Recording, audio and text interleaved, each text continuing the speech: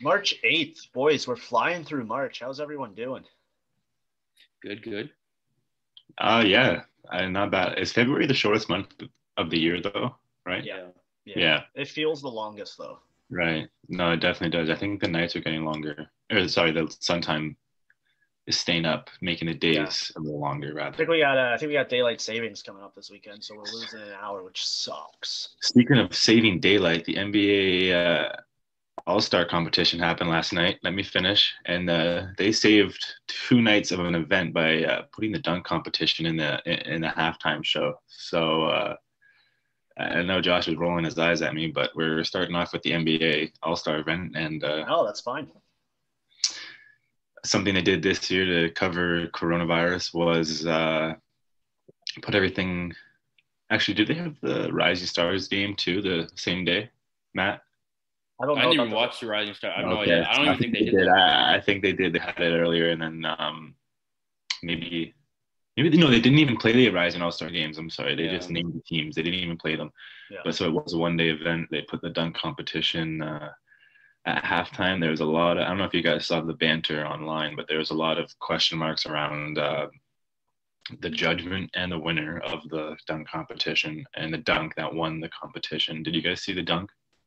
I saw all the dunks. It was actually it was fun just in terms of like there has been a lot of fun in sports the last little while just with COVID and all this stuff. Because originally I think we all said that we didn't want them to play the All-Star game, correct? Because of COVID. Did we all say that? Yeah, I did. I think all All-Star games are stupid, so Okay, Brand. Yeah. So I don't know why you had to say that, Josh. Anyways, so yeah, it was actually fun. Giannis got the All Star MVP, which is pretty good. I think he went 16 for 16 in the game. He literally did not miss, yeah. which is insanity when you think about it. He Well, took he a Yeah, made three it. pointer. He made a three as well, right? yeah, it was good. Team But LeBron won.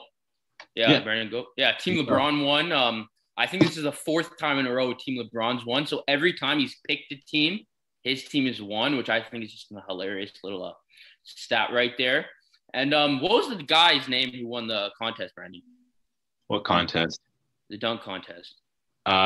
His name was Simmons, something Simmons Yeah, and he the from Portland, and yeah something Simmons, yeah Simon or something. the dunk that I loved the most was actually him kissing the rim, which was hilarious. So But he didn't kiss it though.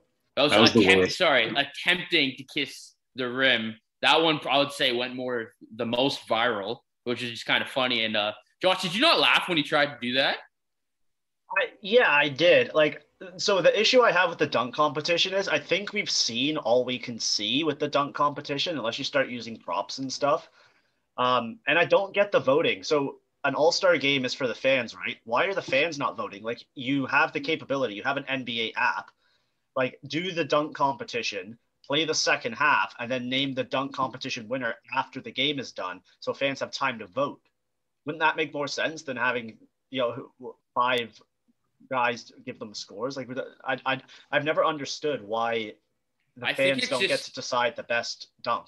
I think it's like just for like the immediate feedback kind of factor. Like they hold up scorecards out of 9 and 10, and like I just feel like they've been doing that for like ever. Like I So think like change it. Like, I don't know. no, I think it's just an American thing. Like they do that for like beauty pageants. What else do they hold the 9 and the 10 up for? I feel like they do it for everything. So Dancing with the yeah, Stars. yeah, they do. Yeah, like they do that for so much things. So I think it's kind of more like that. But yeah, Josh, if I were you, I would get the fans more involved, For especially sure. voting would be kind of cool. But Especially like, this year where there was no crowd, right? Like usually, like so that replaces your crowd noise because if there's a good dunk that the fans love, then the arena goes nuts. Well, this year you don't really have that yet, the pumped in noise, and I think they had limited fans there. It might have been friends and family, but if you get that voting going, then people are going to be interested to see the votes live, and you get those TV ratings in. I don't. It just felt kind of forced this year with the whole we're having an all-star game. They already ruled out two players before the game even started. So it's kind of like I watched the first, like, it was like the skills course where they had yeah, to yeah, yeah. make a pat. That was a stupid one. I didn't get that. I thought the 3 point competition was really good. That was entertaining, especially with those Mountain Dew balls now. And like that competition's made for Steph Curry. That was a fun, and I love that it came down to his final ball. That kept me hooked. And then I watched the dunk contest afterwards on YouTube, and like there was some good dunks, but I just kind of think unless maybe you got to change the format of it, but how do you change the format of a dunk? Like it's you've kind of seen all you can see, right? Or am I the only one who kind of thinks that? So basically, no, I know this isn't our debate segment. But basically, you're trying to have the conversation: are All-Star games stupid across all sports? Is that what you're trying to say, Josh? I just don't see the point in them. So is that yes or no? Yeah, I like so the actual game part I don't get, but the skills competition I can see the value in that because like let's use the NHL for example. You want to know who the fastest skater is, well you can't do that in a game, right? I think So it's more the whole All-Star. I think it's being named to the All-Star because like still have an All-Star team. Yeah, I know, but I'm just telling you why they do the weekend and stuff because the NHL is the only sport where making an all-star team is not a direct correlation to contracts. Maybe entry levels getting your bonuses and stuff. Yeah. But like I remember Klay Thompson missed out on $50 million because you know how they do the all NBA team and you're a first all-star, a second all-star? He missed out on that literally only 1 year, and every other year he missed out $50 million. So I think that's why you see other leagues like the NHL, MLB, and NFL care more about the all-star game. So in terms of hockey, I definitely think they should do something more like that. Because, like, I think, like, the All-Star, it should help in Hall of Fame type of stuff when you, like, your career is over and you're a 15-time All-Star. Like, I think that carries weight. But if someone just says I'm a one-time All-Star, like, that doesn't really have the same ring to it, you know? Brandon, what do you think? What is this? Is this debate 10 minutes in? What's the question? Well, we're just like the value of All-Star games. Right. What is it? The value of the All-Star game to the player? You mean because of pretty much, yeah. I mean, yeah, it's good for the resume. I guess that's what you're talking about. Part of the conversation in terms of Matt raises a great point. The NBA uses it for contract basis, you know, and you can get money variations dependent on your All-Star votes and your All-Star submission rather. So in the NBA, it's important in that manner. If I'm speaking to Josh's, All-Star games are irrelevant across pro sports. Then I could agree to most part. I think we talked about this last time. Is sometimes maybe they would benefit from more incentive, and that's what we were talking about with the NHL. Like they all split $1 million or something like that, and it was kind of like, what's the value of that to their time or to their outside commitment? If they could be because this could be a week off, right? Like back in pre-coronavirus, they could take a week off for themselves and their family, and so why should I come to the All-Star game? But some of the worst All-Star themed events, because I don't know if the Pro Bowl is an all-star selections, but it's at the end of the season, which makes it kind of really, really, really, really extra boring. That's a poor one to watch. The MLB one's a poor one to watch.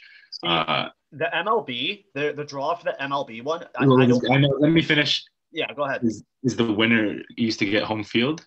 No, I was going to say the draw for the MLB All-Star Weekend is the home run derby.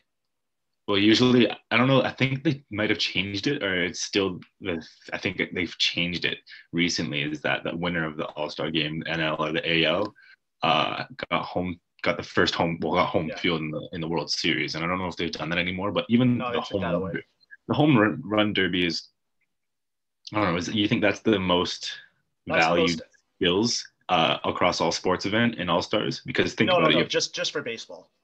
The dunk contest is I have a great question. Yeah, no, I was gonna say the dunk contest, 3-point, home run derby, or hardest slap shot. Like, what are some of the most like what would be the greatest event to win as an athlete if you were in the All-Star game and you could? I'll take this. Brent, I get what you're saying. Yeah. Let me finish before I hand it off, because I personally would think that the home runs are impressive, but to say you have like the hardest slap shot would be super cool for personal reasons. I think like the 3-point shooter contest is the hardest one to win. Yeah. Because like you could just go out there. How many balls do you get? 30? Something like that. You could like lay up 30 bricks. Like 5 times 5, 5 times 6 or something like that. Yeah. Whatever it is. Like you could just go out there and just lay bricks. But like they were shooting, I think Ernie made like 80% of his shots last night in that competition. So okay, I think I have an idea then. 3-point contest this week, Orion. I'm down. Do we have enough basketballs? There's no way we could find enough You basketball. have rebounders. Yeah, I have yes, there's ways. Okay, I'll do it, but no timer.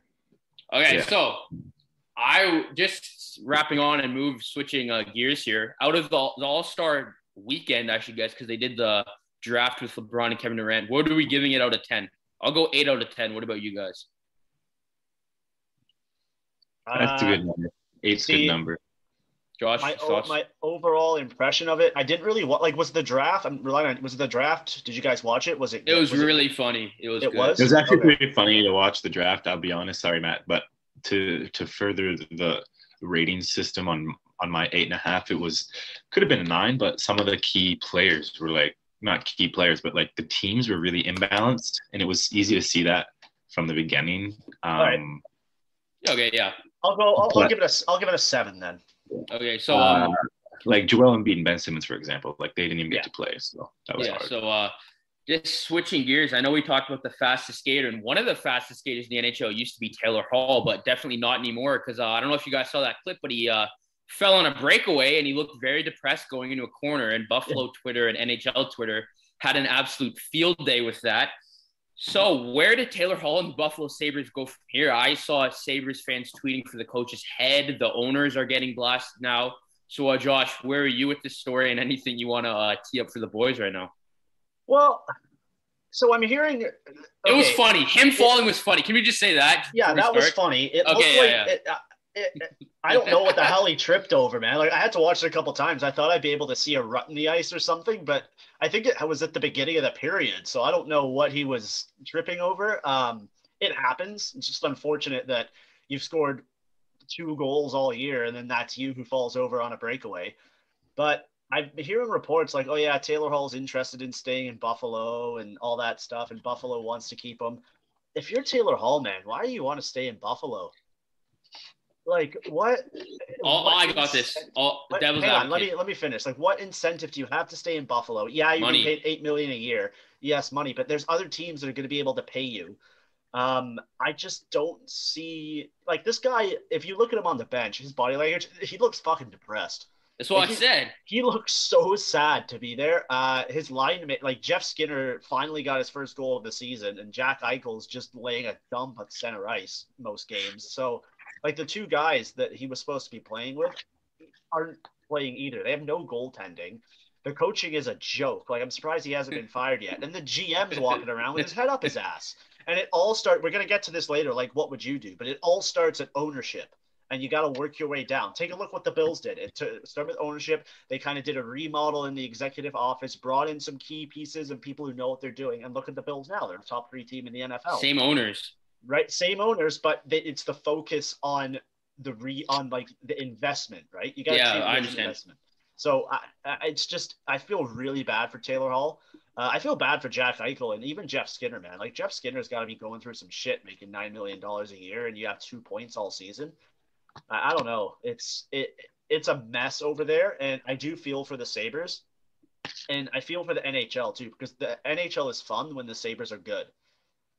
At least for us, right? Because you got that battle of the QBW. So, I'll give my thoughts before I kick it over to Brandon. I don't feel bad for anyone in the Buffalo Sabres organization. The reason is there's a difference if you're all going out trying hard and you just don't get the W. But there's a lot of players in that locker room that are not trying whatsoever. Like, I just think the whole Taylor Hall falling down, I know it's one play and I don't really want to talk about it that much, but I think you're just not engaged. You know what I mean? I think falling is just more of a focus because a lot of people saw the 4-second clip of him falling, but when you take it back, there was a massive turnover. It was a good pass and he should have been on his way, but he might have been tired and he just fell. Jack Eichel is an interesting case. I guess we'll get to him, but he does not look engaged. Ralph Kruger's calling out players in the media, which I don't know what to do that. Rasmus Dahlin said, "Oh, I'm embarrassed." I'm like, no offense, Rasmus, but when I look at the young defensemen, I forgot he was on the team. Exactly. So I'll just rip him for a second. When we talk about the young defensemen on Buffalo's in the NHL, we talk about Quinn Hughes, Cale Makar, Heiskanen last year, especially in the playoffs. And Dahlin was supposed to be better than all of them. So I think he needs to look in the mirror. I think a lot of them need to look in the mirror because I personally think you can't blame ownership and GM for all of it. Like, you have 2 players who are capable of winning the MVP. Hall already has. Eichel, if he won an MVP in his career, I would not be surprised. I think they need to get together as players or they're all going to get shipped out of town. Brandon, what do you think? On the Buffalo Sabres? Yeah, Brandon. Well, I know you asked. Like, I'm super confused, but I'm just trying to, because Josh brings in the Buffalo Bills as an example. So I'm like, okay, yeah, it's the same ownership group that it is possible to take crap to reasonable. But, it's sad with the Buffalo Sabres. I mean, I was gonna say Buffalo Bills again. It's sad. I am a fan. I would consider them in my top 5 favorite teams, probably the 4th or 5th, but that just goes back from childhood and growing up watching them and traveling to see them because it was accessible and whatnot, as Josh said, the QEW. But even as I grew up, it was fun to watch them play against the Leafs. They actually grew some intense rivalries, Nazem Kadri notably too, and Rasmus Ristolainen. Regardless of those rivalries with the Leafs, keeping my attention on the Sabres, it's time for something, usually of player being moved, right? So I don't know, like I said, we always want it to be right now and happen today so we can talk about the news, but I don't know how fast this organization will turn around. I mean, I thought it's been turning around since they had Jack Eichel, but look how fast they'll turn against him, and you can see how fast the other example of Austin Matthews rose his team. Yeah, like people think that just because you get the first overall pick, your team's going to turn around. It's just not the case. You got to have, and we can move on to this here, you got to have a solid management group. Because when the Leafs got Matthews, they had Shanahan in place. They had Babcock as a coach. Lou Lamoriello was there. They had a great scouting department. They had Kyle Dubas and Mark Hunter as the assistant GM. Like, they had the right things in place, and it wasn't just Matthews, right? Like, they brought in other pieces to complement him. And they ended up with top 4 NHL stars, right? And, eventually they brought in Tavares, and Nylander came into his own. Mitch Marner's exceeding expectations. But it's just – and then you take a look at Edmonton, and they kind of got onto something when they got McDavid, and then they dropped off because their management there isn't the best either. You just look at Buffalo, man. Like, they don't really know what they're doing. I don't know how a guy scores 40 goals once, and then you sign him to a 9-year or a $9 million 6-year deal.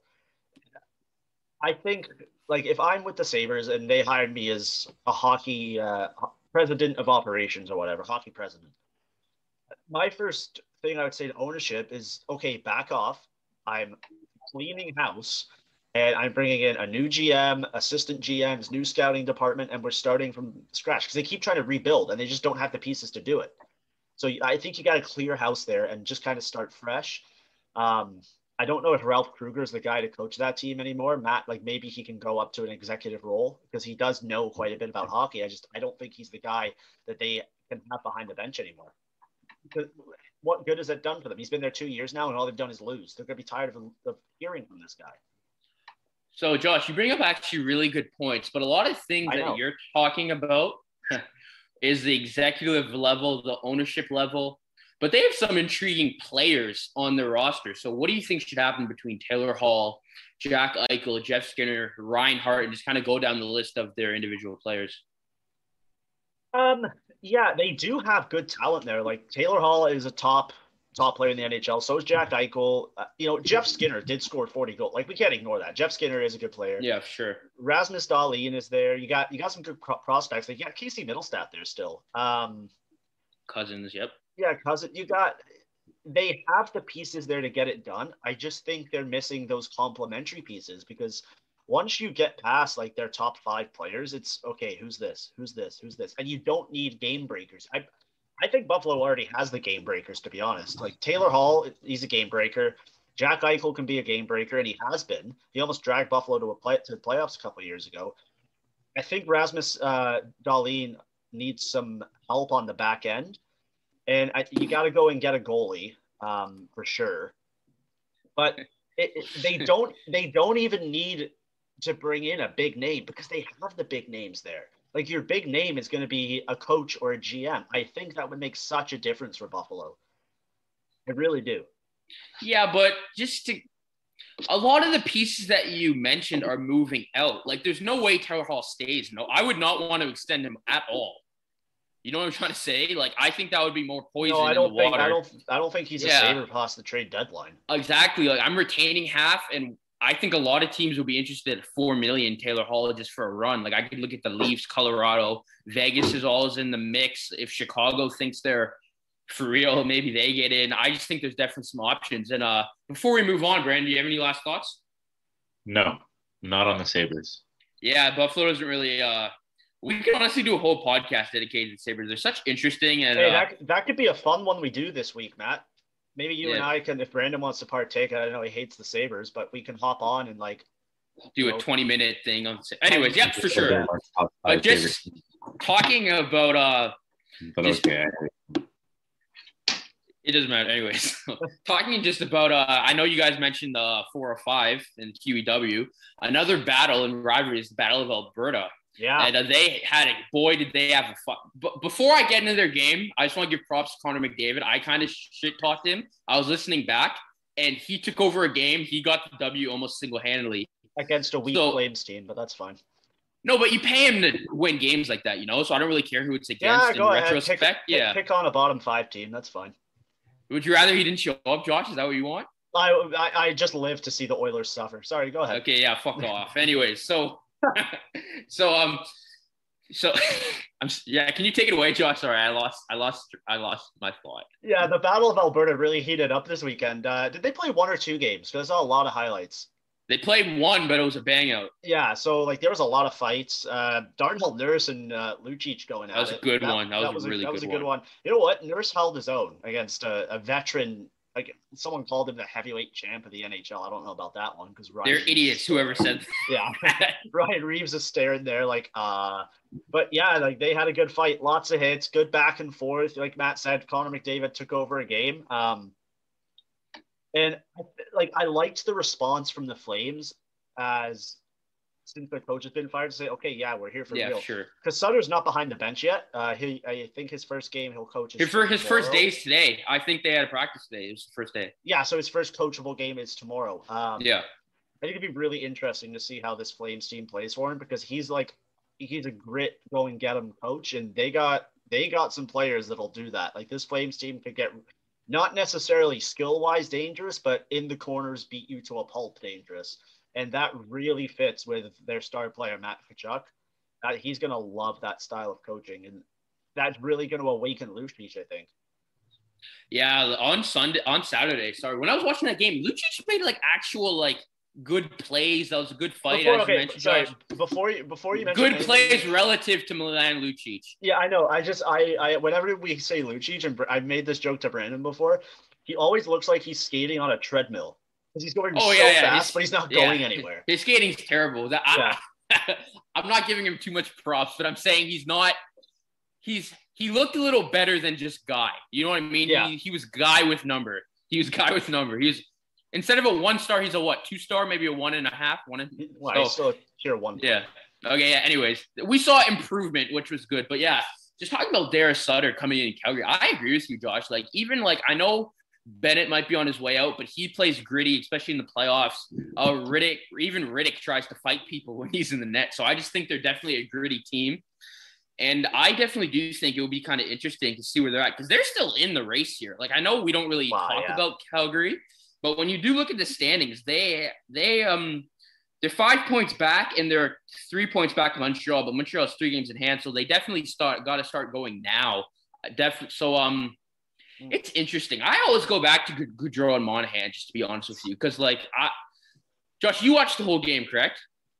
No, or most of it, anyways. But I just personally think whenever big games come, I just don't see Gaudreau and Monahan.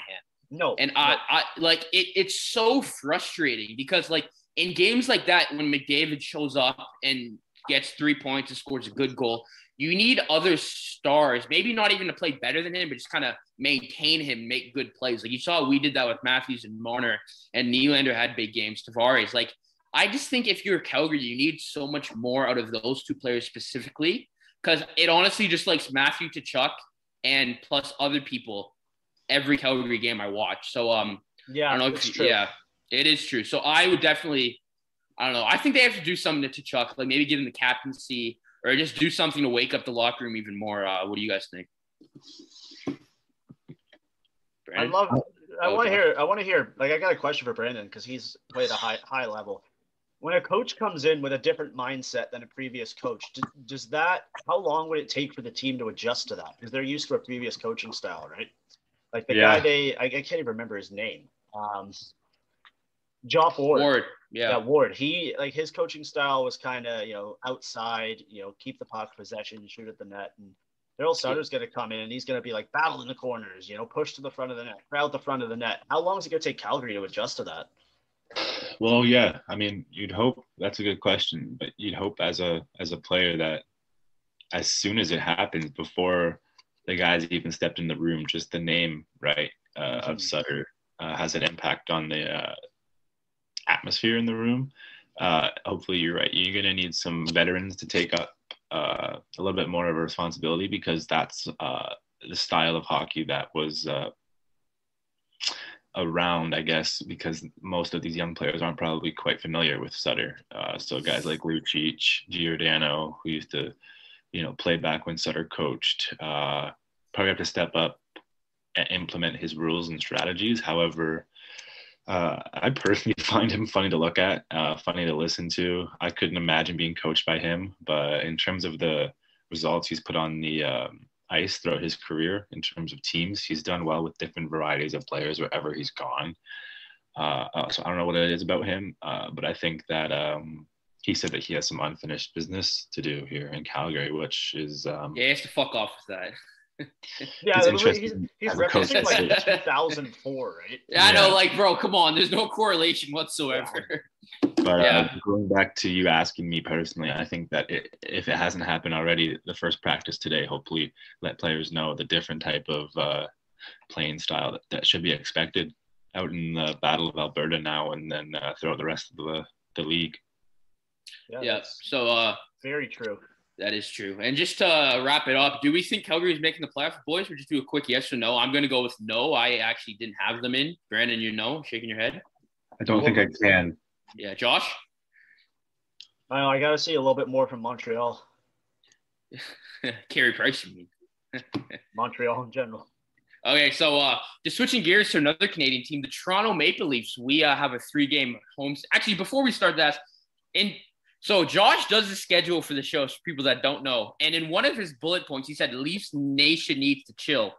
Josh, why the fuck do we need to chill? We're first place. We're enjoying it. There is no chill. We're going to win the cup. Because we're not. Go on Twitter. We lose 2 games to Vancouver. Oh, fire Dubas. Keefe doesn't know what he's doing. Oh, sorry. I thought you meant chill in terms of, like, put your expectations down. Sorry. Oh, no. I read that wrong. Take your expectations. Have them store a line of Coke, and let's get rolling here. Yeah. A weird saying. What did you yeah, that was bad. Anyways, Josh, what did you see on Twitter? I haven't been on my phone this weekend. People were saying, like, dude, people freak out. Like, Vancouver. We lose 1 game. We lose 2 games, and there's a trade Nylander. Freddie sucks. Keefe doesn't know what he's doing. Dubas needs to bring in pieces for this team. Relax. Okay, just picking that apart. Just to pick that apart, this next stretch is important. But in terms of, because we're talking about the Vancouver, in terms of Vancouver, I want to give Brandon a shout out because he said if Austin Matthews keeps going with a slump, like, Brandon, do you remember what you said? You did something to the effect of what happens if Matthews gets shut down the 2 Vancouver games, and he did. So Brandon was right in that respect. Well, I just think I said it was going to bring a conversation that you said that's what you said. Monday, which I guess we're on Monday now, and we're talking about it. Is in a scoring drought. So, Josh, a scoring drought though. The guy's still leading the league in goals. Well, what did you call McDavid when he was still top 5 in points and haven't scored in 3 games? A scoring drought? A fucking loser. That's what I called him. So Matthews is a loser? I guess so, yeah. So there you played yourself. But Matthews isn't a loser in my eyes. He's a loser on a first place team. Okay, so anyways, Josh, we live streamed the Vancouver games, correct? The first one I think we did. We did not live stream the games. That is not correct. We did. We are not. Oh, sorry. Pirates. Yeah. Sorry about that. We live streamed during intermission to talk about the hockey game. FBI guy watching me right now. We did not live stream the game. We did a live stream at intermission, and I get Joe Rogan knocking at my door. Okay, so anyway, Josh, did you notice anything about Vancouver that we did bad? I think we got. I think I think we got unlucky, to be honest. You know, That's we missed great a, analysis. okay, well, I'm fucking getting to it, Matt. We missed a couple. We missed a couple of empty nets. I thought their goalie played really well. It was one of those. It was frustrating to watch because I expected a little bit more offense, but I understand why it wasn't there because you're coming off a 3-game stretch against the second best team in the division in Edmonton, and you shut them down to 1 goal. You know, you're gonna have a stretch where you don't look your best. Freddie's still looking a little bit shaky. I don't think he's gonna earn his start tomorrow night. Well, I guess it depends who's ready, but we're gonna. I will be worried if they don't respond against Winnipeg. That's when I'll start to get worried. Could it just be as simple as we played so hard against Edmonton? We have a big stretch coming up. And exactly. So that's kind of why we lost the first game, and the Saturday night game we just got beat. Hoglander had an amazing shot. Like, do you know what I mean? Do you think just that's kind of why? 8 games in 13 days or something. Yeah, I think it's more that. Like, if we play bad on this homestand, I'm definitely going to get a lot more concerned. So, yeah, Winnipeg, I just think I don't want to say they're made to beat us, but they kind of have everything we have, but their goalie is playing a lot better than our current goalie. Mm-hmm. So I definitely think it'll be a toss-up, and that's the one team that I'm kind of worried about because we haven't played them. I mean, we played them once, and that was when Scheifele tried to jump Marner after the empty net, which was hilarious. So, Brandon, what do you think the key for us beating Winnipeg the next 3 games will be? Jump Scheifele. Who? Scheifele? Jump Scheifele. Jump Scheifele. I don't like Wheeler. I don't know about Scheifele. He's okay. He's Canadian, but it'll be interesting to see how the Leafs respond now because they're in a position of responding situation, I guess, because they're on the short end of the stick. They're coming off the losses, and Matthews has personal reasons to have a good game, but they do need to identify. I think this is the week where something could happen. I think maybe when I mean something could happen, I mean, you know, this is where we could expect a deal to be made. And I think if something was to go wrong and we lost tomorrow night, that would be the hole you see in that loss would be the hole that might be filled the next coming days. I'm not sure necessarily. You mentioned to fill the hole. What is the hole the Leafs have? Because I think they've looked the best. Oh, speaking of which, Wayne Simmons has actually started skating today. I saw. So that is an area of which the hole could be closed over again because he is the type of player that we don't have to go out and get right now. We have but this top 6 forward thing that I hear from the media is kind of a stretch. I think we have the defense. Do you think that we need any new defense? I don't think so. Maybe depth. Maybe depth. It would be. We're like 11 deep on defense. The forward. No, but Josh, when you actually like number it 1 to like 10, it's actually not as good as it seems. Because like we realistically, you're all 2 injuries away from calling up Marincin because we have Riley, Brody, Muzzin, then Hall. And then we have Dermott, Bogosian. And then right after that, our top 6 is Lettinen. And then Sandin, Liljegren. Like, you know what I'm trying to say? I guess. Yeah, so. Okay. Well. By depth, I mean guy. Like, at the deadline, if the Leafs get a defense guy, that is fine. Like, you know what I mean? So I would definitely close that. Yeah, I hope we're not getting AHL depth. Yeah, that would be disappointing if that's your trade deadline acquisition. Right. No, but I think that with the deadline coming soon, if we don't win and look as amazing in the first game tomorrow night, that would be something that was going to be addressed because it's a short season. And if we can get something done with the team in Canada, maybe that would be beneficial, right? You can get the guy faster. So yeah, get him on the ice. And it's going to be interesting to watch Pierre-Luc Dubois for the first time on Canadian television. I've never watched him until he came up here. So I wouldn't watch him if he wasn't playing the Leafs. So it's going to be interesting to see. Matthews versus him, and then it'll be hard missing out on the Laine Matthews battle. So Matthews dominated that. Anyway. We need to win, and we need to keep our position in the top first. Nothing else but first is satisfactory, really. Josh, what do you think about the Winnipeg stretch? I see it 2 ways, right? So Winnipeg, they're a big team. Like they like to play strong against the boards, and I'll ask you guys this. Would you consider calling Sabrin over from the taxi squad and throwing him on the fourth line? Because they don't Every have time they don't You have know what it Simmons right is? now. You know every what it time is, that we Josh? discussed this, it's never happened. I know, but like you have to have it happen eventually, right? He's on the taxi squad for a reason. Otherwise, he'd be playing in the Marlies. I'm not saying that I'm not saying that I don't want it to happen, but we've always mentioned. Do you think that the next game is when the Sabrin should come, and then we see him fight, practice fight in the media? But it That's seems like when they're I just would have so. called him in. It seems that they're so reluctant to use him for some reason. I mean, I don't know if it has to do with No, taking out I who really deserves it. I would say that probably everyone else right now deserves to be on there more than him. But if you're looking for an add of depth and that toughness, right? That's what the difference is. Josh, you know what it is though? I think it's different of like I think Winnipeg is like hitting tough, like strong. You're gonna have to protect the puck, pressure down low. There can be big bodies in front of Freddie. Like I don't think it's a fight. Like you know what I'm trying to say? So like I don't really think but like Sabrin. so. Yeah, it's different though. You know what I'm trying to say? But that threat's there. Like if you see him on the bench as opposed to the press box, you might not hit Marner as hard as you. You know what I mean? Like Trust me, I don't think Winnipeg thinks that.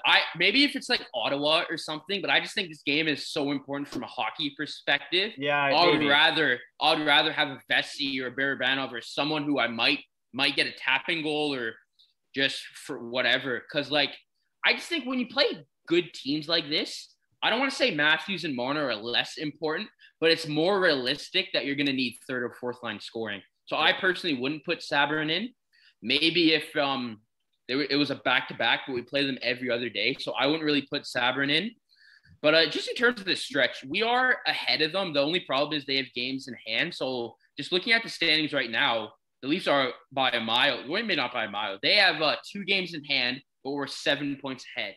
And the next 3 games are we play them. So, like, I think we need 4 to 6 points. What do you think, Josh? Yeah, I'd say you got to get 4 out of 6. Got to get 4, yeah. You want to be in such a good position going into the deadline that there's not a pressure to get a haul or pressure to get Rickard Rakell, who's been mentioned, or Granlund. There's a few, Eric Stahl, a few guys that have been thrown our way. Because, like, realistically, I think if Simmons was healthy and maybe Robertson was healthy from the jump, he might have got called up by now. I don't think there would have been so much pressure to get a forward. So, Brandon, you kind of mentioned that you think the media is kind of playing a narrative that we need another forward. Do you not agree with that, or do you not think we need some top 6 help? No, I agree with that. I think that it's hard to see Simmons skate already because where would that spot go if we needed that? If we got something, I don't know where he's going right now because I mean, although the top 6 forwards sounds expensive, isn't Simmons at 1 million or something like that? Like he's at 1.5. He's at one of the bare minimum on your team. So and you can his asset might be pushed to the third line, which is I think because like just when you kind of look at a roster, I just kind of think like we have this checking line of Mikheyev, Engvall, and Hyman. But when Simmons comes back, there's no way that stays. Don't you think, Josh? Like I couldn't see that staying. I think that stays. But then where do you put Simmons with Tavares and Nylander, and you put Kerfoot on the fourth line? Yeah, because Kerfoot's not hanging around past the trade deadline. I think he's a good trade piece for someone. I think so too. So I think the elephant in the room kind of is that I think when you look at the left side, which is most likely where a Granlund or Hall or Rakell or maybe Eric Stahl would come in, I think we have Joe Thornton right now. So Joe Thornton 1, Kerfoot 2, Mikheyev 3, and Vesey 4. And when you just look at that on its own, I don't think it's good enough to win a cup. So I think that ranking? The left wingers, Josh. Oh, okay. I named the 4 left wingers.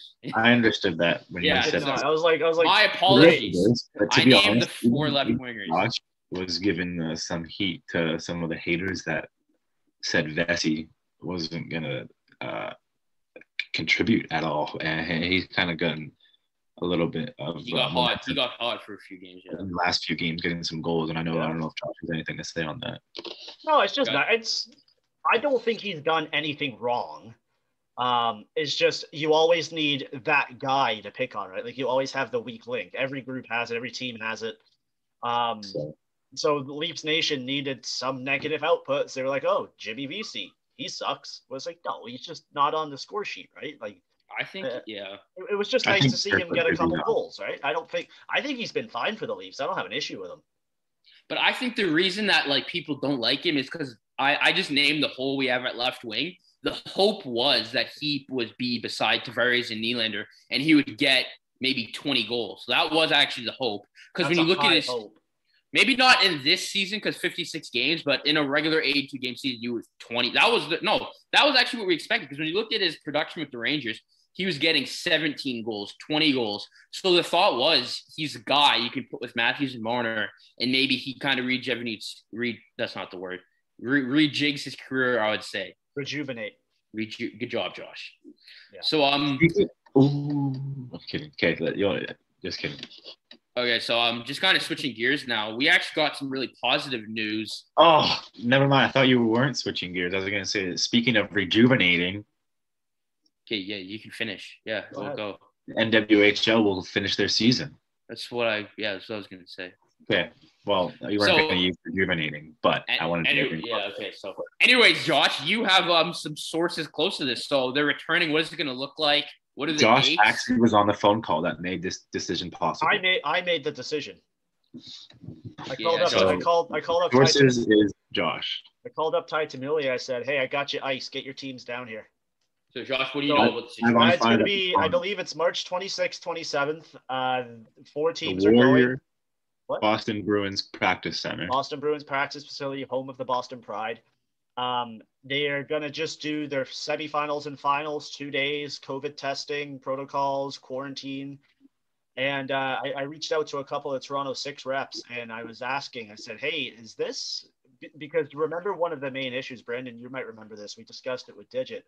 One of the main issues of the NWHL doing their bubble in the States was that when the Six players came back, they'd have to quarantine for 2 weeks. And these ladies can't afford to take an extra 2 weeks off work. So that's interesting because... So that's one of the issues because they've already used that time in the previous bubble. So now my main concern is it going to be worth it for them, or are they going to be able to go out there, play maybe 1 or 2 games, and then come back? Right, like it's a serious worry in my.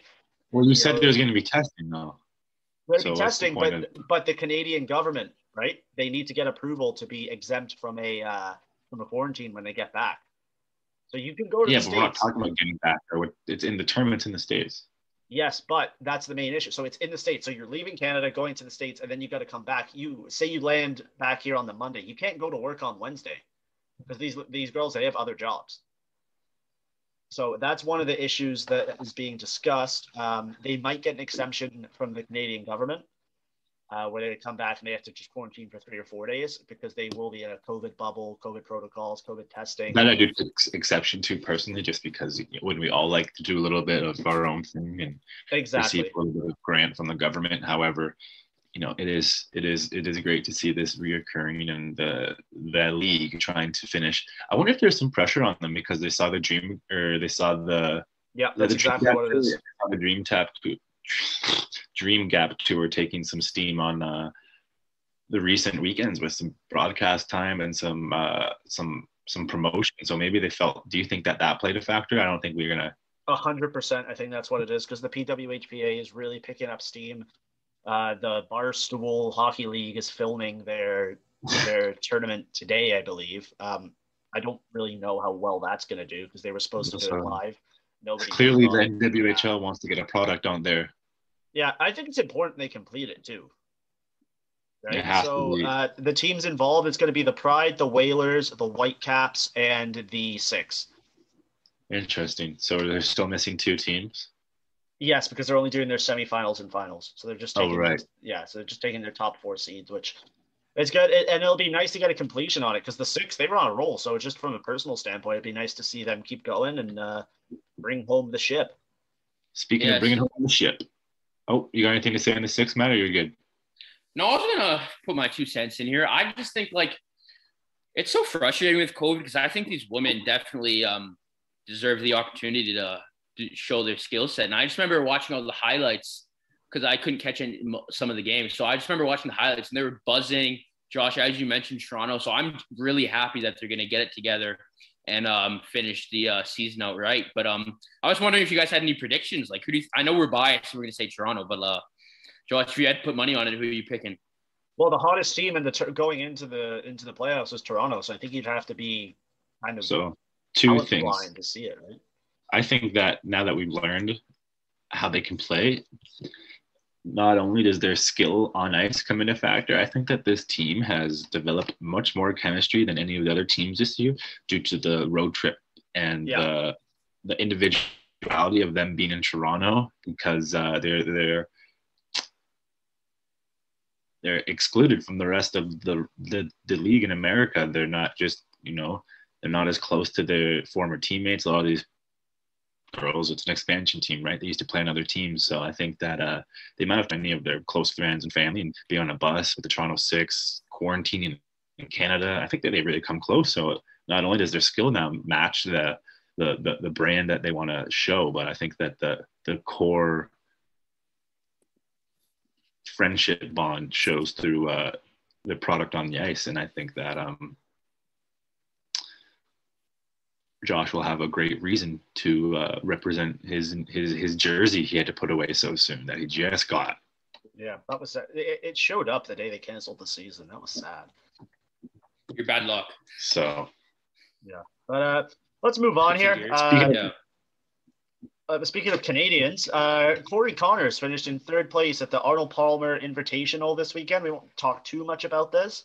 I just thought the top three was interesting because you had Connors at third place, Lee Westwood in second, and Bryson DeChambeau in first. Now, what was interesting was there's a hole that's what didn't used to be a drivable par 5 because you had to go around the lake. But DeChambeau just decided, no, screw that lake. I'm just going to bomb it over. So on day 3, he took out his driver. The wind was with him, and he just absolutely nuked this. And he landed, I think it was like 80 yards from the hole on a par 3, which is absolutely unreal. He was pumping and all that and crazy. Like you don't see that in golf at the moment. And they're going to have to start, how they have to tiger proof courses, they might have to start Bryson proofing courses if this guy keeps doing that. Like, that's a hard thing to do. Yeah. Connors was in contention till hole 16, and then he just kind of choked and bogeyed it, dropped a couple bogeys, and that was that. And Lee Westwood, they call him the ageless wonder. That's been around forever, man. He's constantly, finishing top 10s, and that was good to see. So I just thought it was a very unique top 3. That's why I brought it up. And we go into the players this weekend. That's always a fun tournament to have. And we got the Masters creeping up on us again, which is weird. We got back-to-back Masters tournaments. So I know Matt's a huge golf fan. Yeah. So. All right, let's move on. No, I am. Dude, just keep it. Brandon has something to say. I'm a super huge golf fan, though, for real, and I'm excited to see a Canadian in contention at that tournament this past weekend. But the Players is a beautiful tournament to watch. I'm excited to see that one happen every year. Yeah, for sure. Okay, Matt, what can you tell us about J.J. Watt and the Cardinals?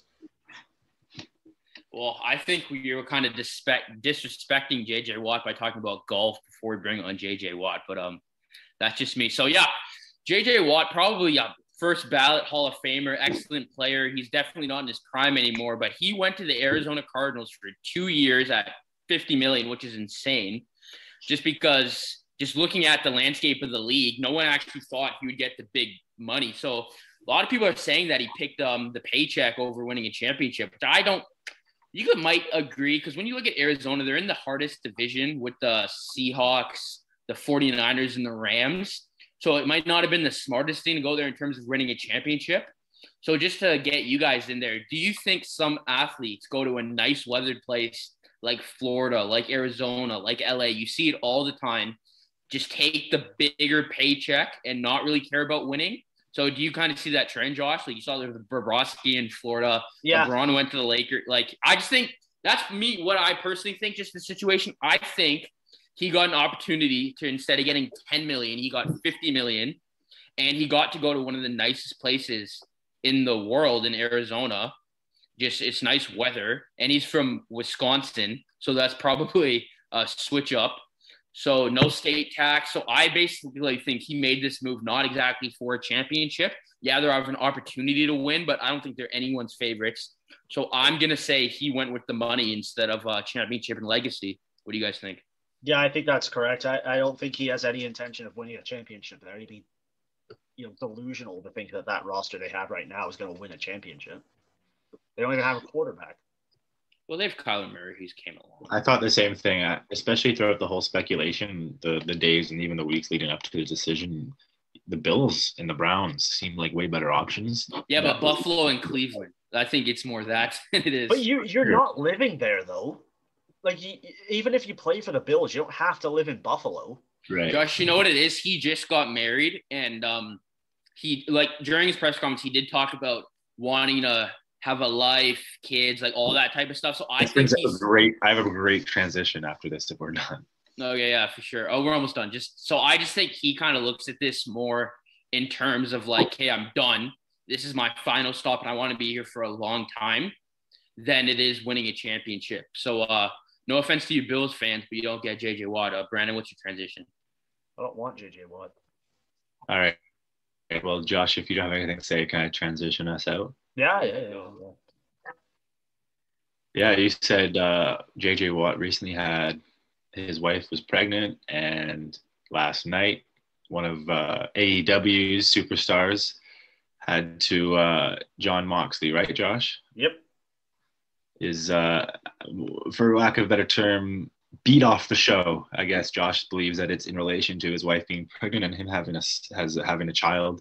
I know Matt has nothing to say. He didn't watch this, but Josh and I were watching All Elite Wrestling Revolution last night, and a couple key matches of note that I'd like to talk about was the last match and the tag team Royale, which I've never heard of before. So what were your overall opinions on the night? So this pay-per-view, whatever you want to call it, I didn't pay for it. This pay-per-view was one of the most entertaining and one of the least entertaining things I've ever watched, because the matches that were bad were awful, but the ones that were good were phenomenal. Like the Chris Jericho and MJF match versus the Young Bucks, that was really, really good. Canadian Chris Jericho. Another Canadian. The special guest. The Casino Battle Royal, that was fun. You always like to see that, like a Royal Rumble style tag team elimination match. That was fun. I really enjoyed the ladder match with Hamilton's own Ethan Page debuting, and then the Sting match. It was different because it wasn't in the ring, but it was like filmed in a warehouse, and that was kind of cool to see. Like, what's his face jumped like 20 feet and then buried that guy 2 floors down. That was fun. And then the exploding barbed wire death match. I had no idea what the hell to expect out of this thing. And when they put the rules on the screen, I was like, okay, I don't know how this is going to work. And I thought it was a really good match. Lots of blood. It was brutal. They used the whole ring. And then they really ruined it at the end when the ring was supposed to blow up and it looked like 4 sparklers were lit in the corner. I was like, oh boy, that was bad. And it entertained me, but it also let me down. Right. As my first time watching an event like that, in a long time, I should say, it was good It was good wrestling. It was good wrestling. Great wrestling, great story playing. The added hardcore of the AEW is what I really like. That whole death explosion match was great until the last I think the last explosion was hilarious due to the fact that the 2 guys involved laid there motionless for 10 minutes after the show, even though we were both clearly unfazed by it. One thing else to say before we move on is that Christian Canadian made his announcement signing to the AEW last night, and I said he'll be a champion within 2 months. Do you think that could be possible?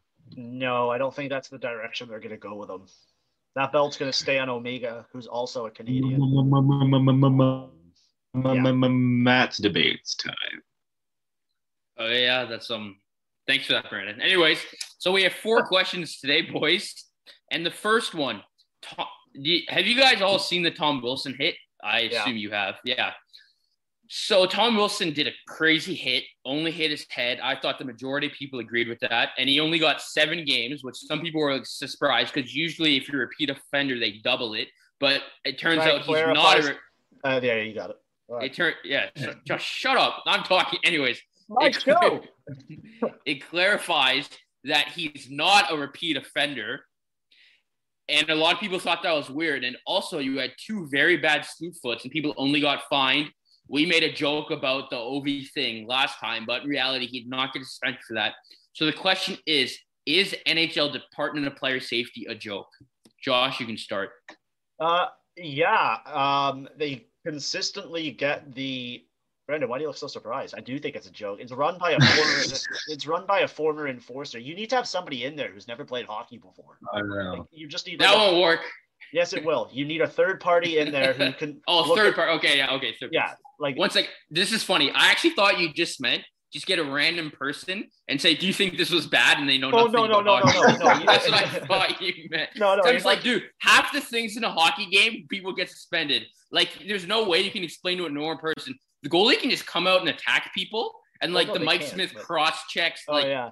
It would be so funny if it was a normal person. I didn't mean just like walk down Dundas and ask the first guy you see who's wearing a red sweater. Like, have the same guy for it, but like get like. Okay. You know what I mean? But, yeah, Josh, finish your thought. Yeah, it is a joke. They consistently get it wrong. They're very inconsistent in their suspensions. And I don't think Peros is the guy for the job. When Shanahan did it, I thought it was pretty good because the videos they released with it explained it. When we get a release from Peros, it's just like, yeah, it's like he spins a wheel and was like, okay, 5K fine or a 7-game suspension. And I don't know. And I thought Wilson deserved more because he's a repeat offender, and he is. Like, I don't think it matters that he went 2 years without a dirty hit. And shouldn't they take in consideration they didn't play for a year of that because of Josh, it was only 1 year. It's not 2 years, just 1 year. So last season he didn't get suspended, so he's not a repeat offender. That's it. That's stupid. That is so dumb. I don't want to talk about this anymore. Brandon, whoa. Clearly, Brandon, clearly it strikes a hard chord with Josh. I didn't know that it would. I thought George Peros wasn't the worst. Terrible. I guess that you mentioned releasing footage with the clips that Shanahan did was very helpful in helping the fan recognize what went wrong. Clearly the hit was horrible. I thought Josh was disagreeing with that. 7 was too much. 7 seems appropriate for the shortened season. I don't know if the shortened season was taken into effect while suspending Tom Wilson. I also didn't know that repeat offender had to be within like the last year, calendar year, or season year. I think that regardless, Tom Wilson is a dirty player, and that should be known, and it should have an effect on his suspension. Josh raises a good point though with the inconsistencies now, because what do you value and what do you hold at a higher standard? Obviously, head and CTE and concussion protocol is very important, but if you can just go around sticking someone in the nuts, what's the suspension? What's the amount of suspensions that Ovi's going to get if he's a repeat nut shot offender? What if he does it again? Is that 3 games for clappers to the nut? Probably. I don't know. The Ovi thing's not really that big of a deal because it's kind of funny. It is though, because what's 5K to hit? No, but sorry. I'm comparing it to Tom Wilson charging and taking people's heads off. Yeah. And the foots and other stuff. That's what I meant. Sorry. I'll just expand on that. So my answer is, are they a joke? No, I don't think they're a joke. I think to argue Josh's point, it's interesting to have George Peros on. I don't think that the fact he was a tough guy in NHL, maybe it's having an effect on his delivery of speech that you mentioned. He spins a wheel and just talks, but I think that he cares a lot for the safety of the actual players who are involved. And I think he cares. I just don't think he knows what yeah. So I don't know. I don't think they're a joke just yet, but I think if any further dirty plays were to occur this year with suspect decision rulings, that would further my my judgment on the guy. So not a joke right now. I just want to, Matt, you're gonna laugh at this. We were talking about the Tom Wilson hit, and Brad Marchand was asked about it, and he said it was he said it was a bullshit hit, dirty, and doesn't deserve to be in the game. And then literally 18 hours later, he cross-checks the guy in the back of the head after the whistle. Dude, exactly. That's my point. I also wanted. That's why it's a joke. Why are you asking Brad Marchand about a Capitals player? Oh, he hit the Bruins player. They played the Bruins in the game. That's why I they asked don't care. him. Why are you asking Brad Marchand, who is known to treat players like popsicles and just lick them? Like, it's, I don't. The funny thing about dude, this is why I think it's a joke, because Marchand literally knew, okay, I can't get in trouble for anything because anything goes in the ice. Yeah. He saw the defenseman. They both made eye contact. The guy turns around. Then Marchand cross-checks in the back of the neck. And the funny thing is, Marchand and the ref both made eye contact, and they both looked at the guy on the ground. They both just skated away. Like, it was the most absurd thing I've ever seen in hockey. It was so funny. But yes, to answer the question, it is a joke because there's no accountability amongst players. There's no common thing. Like, I personally, when I see a hit and I'm like, oh, that's definitely going to get suspended, I don't know if it's 1 game, 2 games, or 3 games. I just personally think it needs to be more consistent throughout each suspension. But moving on, the next question. What position is most valuable in the sport of hockey? Number 1 center, number 1 D, or an elite goalie? I'll repeat the question. What position is most valuable in the sport of hockey? Number 1 center, number 1 D, or elite goalie? Josh, you can go first. Elite goalie, because if you can't make a save, it doesn't matter how many you score. The other team's just going to put another one in. I knew we would not agree with this question. That's why I put it in. Brandon, let's go. What do you think? Yeah, I'll say forward, but I'm not going to put too much thought into it. It's not like you gave us these a day in advance. I think the beauty of these is just how much we'll look back on this and what, Josh? Just throwing Matt under the bus there. That's fine. No. It's not his fault. No, it's a credit to him in the whole production of the show because you don't want to think about it. Sometimes it's funny to look back and maybe you realize you didn't think as much as you did. But I'm gonna go ahead and say right now that I think a first centerman, yeah, a centerman. Well, I guess a centerman is important. I think in terms of building blocks, you say goalie's great to have, but I think I've learned recently that players, and no matter what, are even willing to take a cut to their paycheck if they can come play with a star player. And a star player is usually a centerman and a forward. And based on this question, I think that if you have a Matthews or a McDavid, or you have like a Carter Hart or a Carey Price, like I'm going to play with the forwards, the guys that, can put up historic, offensive numbers, and the chips will fall in place after that. Even goaltending, I don't know if goaltending is the most attractive thing to bring the rest of the league to your team. I'm not sure if the question is what's more valuable to an organization over 10 years or what's more valuable to the organization if they're trying to win a cup right now. So for the answers of both,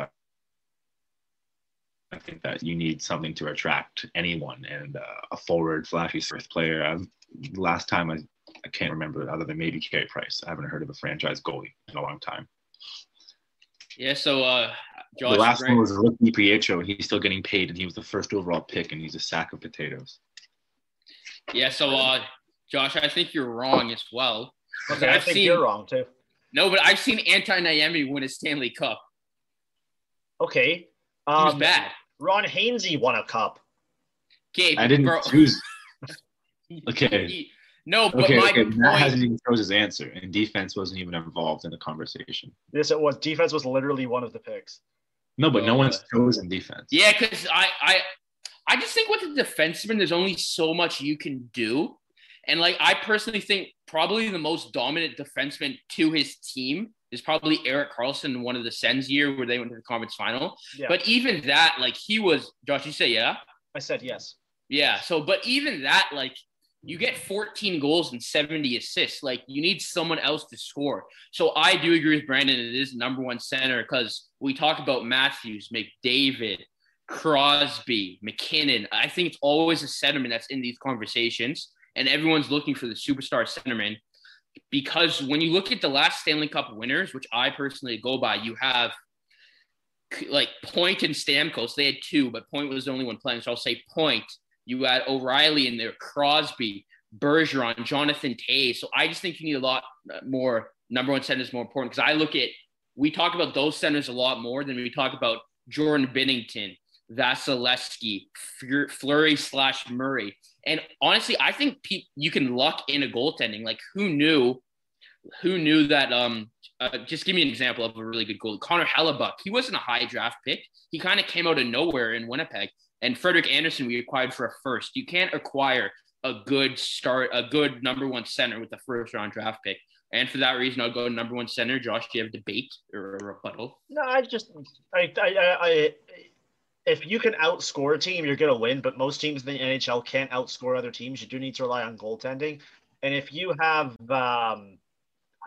who's a terrible goaltender? If you have Garrett Sparkitz in net, you're not winning most games. You do need an elite goaltender. So the next question. Okay, so the next question.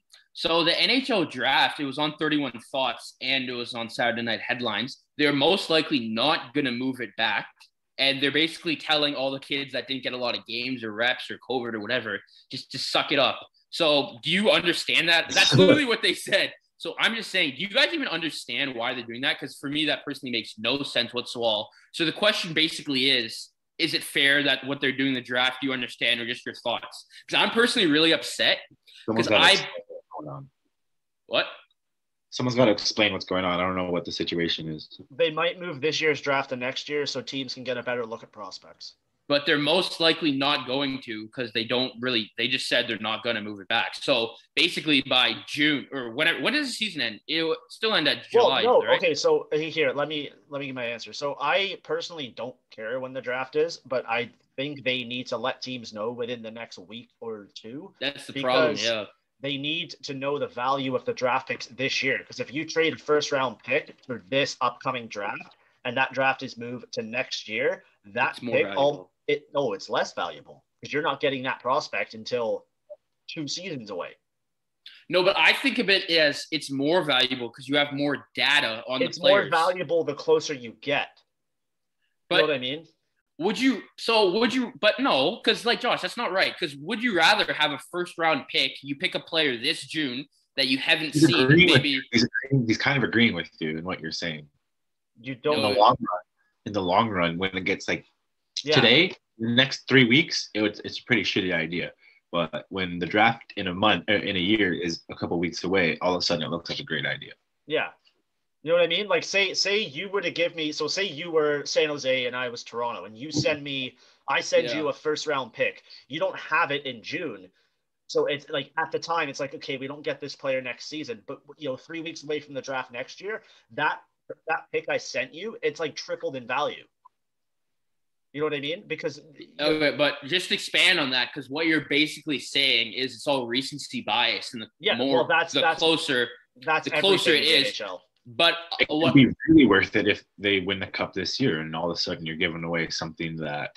Well, Josh, my point more is, as a scout, wouldn't you rather wait an extra year so you see more of the kid you're picking, or would you rather just have the 12-game snippet that the WHL is playing? You know what I'm trying to say? So I personally think as it would scout, yes, as a GM, exactly, you want that stuff right now. And I NHL scouts generally know what they want already, so.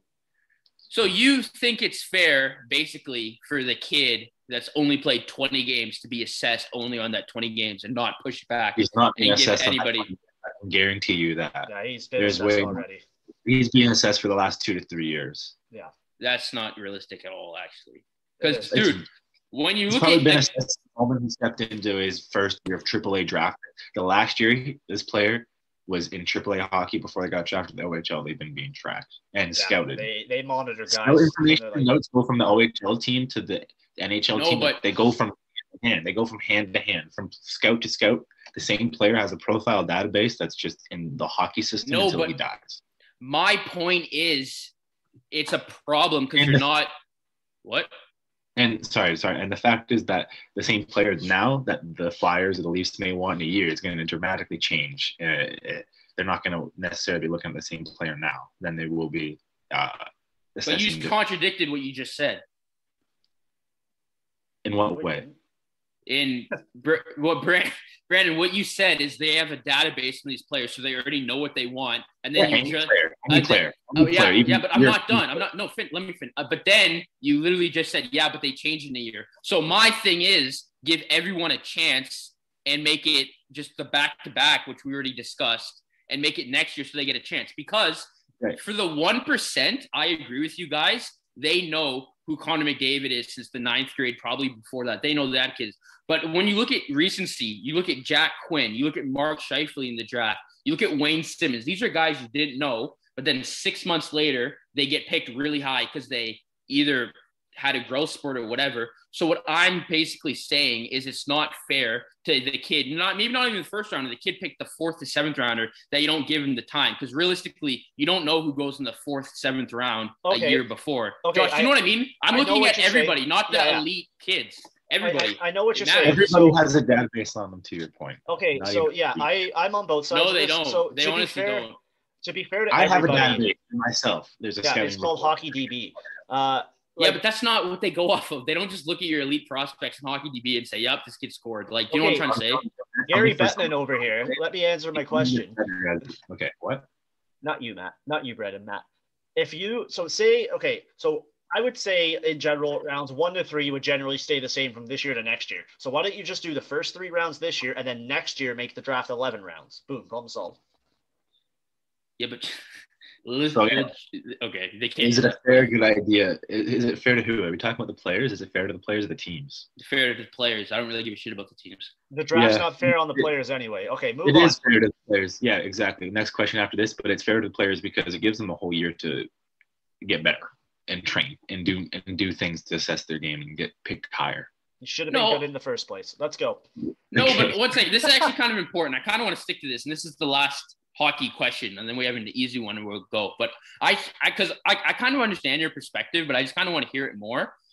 Because Josh, you work with kids all the time. So I'm surprised that you have this position because you know the growth of 17. Actually, it won't even be 17. It'll be 16 to 18 because you missed on 1 year and a half or probably 2 years because it doesn't matter. You see, do you know what I'm trying to say? Yeah, so I'm just because from a standpoint of the NHL and the logistics of moving a whole draft, it just doesn't make sense. So if you don't get those players are still going to get drafted. Like honestly, what's the difference between being drafted in the 2nd round and the 4th round? Those players are going to show up at camp and show what they have anyway. There's probably about $200,000 in signing. No, there's not. No, there's not. There is. No, dude. The average 7th round draft pick doesn't get signed. The 2nd round gets signed right now. I know a kid who just got drafted in the 2nd round. He got signed. If you're a 7th rounder and you show up to camp and show what you can do in those games, you'll get signed. No, but the point is, with COVID and everything, they won't even have a development camp after the draft. So how are they going to do that? Yes, they would. They'd figure it out. There wasn't a development camp last time. Okay, anyways, we'll just move on. That was a situation this past year. Yeah. No, but it's realistic to say the kid who was picked last 5th round has not skated with his development staff for that NHL team yet. That's realistic. I don't. And they're not going to skate any faster if the draft's next year.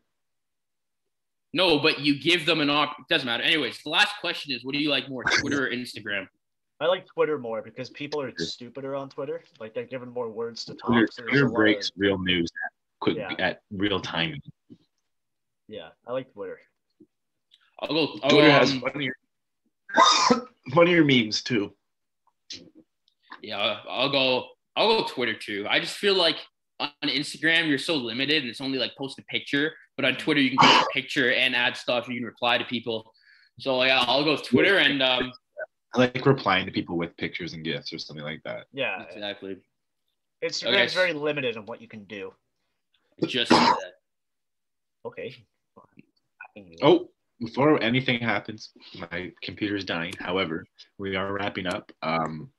I want to say on air before we film our next show, happy early birthday and happy birthday to Josh Egan, our very own.